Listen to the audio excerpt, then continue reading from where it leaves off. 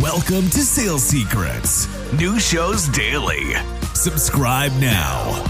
There are plenty of times myself, Brandon, where I've done that demo that I feel like I've got this guy on the hook, this gal on the hook, and they say, great, I'm going to bring it to my team. We're going to, show them all the details and then we'll get back to you. And in the early days of my sales career, I would just mark that up as like revenue in the bank. I'd start planning what I was going to spend that check on.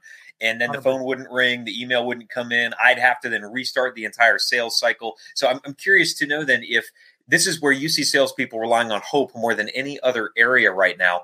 How does it manifest? Because salespeople make the same bloody mistake again and again and again at this particular part of the sales process, and then they blame it on the marketing team. They blame it on the customer, the prospect. Why didn't they get back to me? They promised. They said they were going to get back to me. I'm just taking them at their word. So many things go wrong.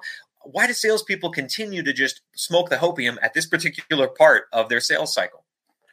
I think it's because of one of three things: knowledge, not having the knowledge to know what is needed to get the deal done across the finish line. Mm-hmm. And I'll talk about that after I go through the other two factors. The second factor, I believe, is fear.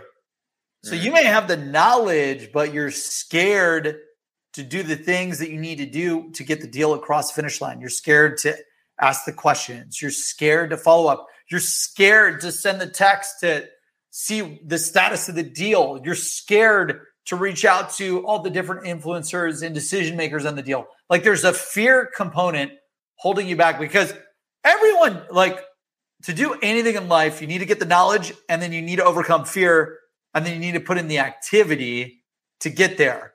So I believe it's one of either knowledge, fear, or activity and action that holds that back. And the reason why people may lack the knowledge is because of fear of asking the right questions. This show is sponsored by Seamless.ai, the world's best sales leads. Get direct dials, emails, and cell phones for anyone in seconds. Request an invite to join for free at Seamless.ai. That's Seamless.ai. In any deal, when someone tells you something like, okay, I love it, we're going to sign it, I'll get back to you in a week. Right there, you could either say, okay, yes, that sounds great, look forward to it, mark it as verbal, going to close one next week, right? Or you could say okay, well, what's going to, then you go deep into the questions, the discovery, to really figure out, do you have all the knowledge to really close this deal? Okay, great. So what are you going to do from now and a week from now? Oh, well, I got to talk to some people internally. Okay, who do you need to talk to? Oh, well, I need to talk to my CFO. I need to talk to my director of sales ops, and I need to talk to my CEO. Okay, what do you need to talk to your CFO about?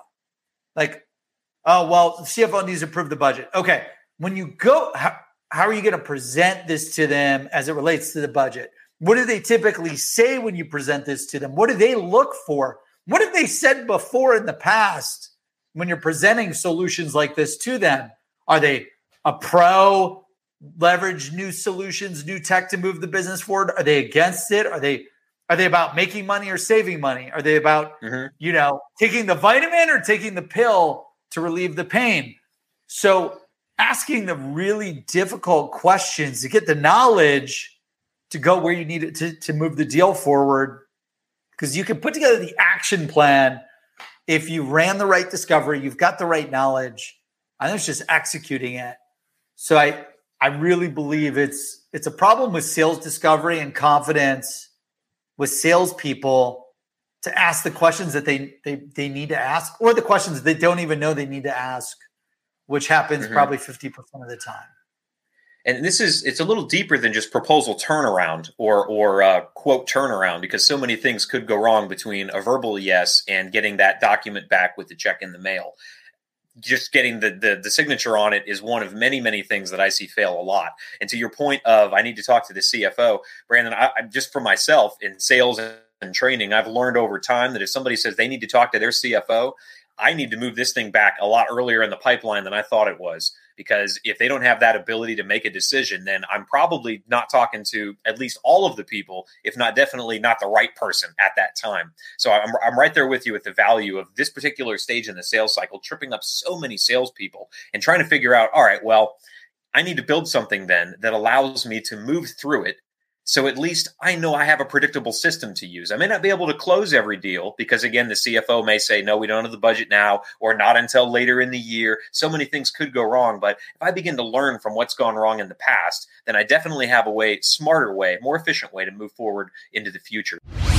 We are hiring here at Seamless.ai. That is right. We have over 850 positions open right now, hundreds of SDRs, hundreds of AEs, 50 engineers across every department in the company. We're hiring nearly 850 positions this year. So if you want to work for Seamless.ai, help the world connect opportunity, apply at Seamless.ai/careers, Seamless.ai/careers, Seamless.ai/careers.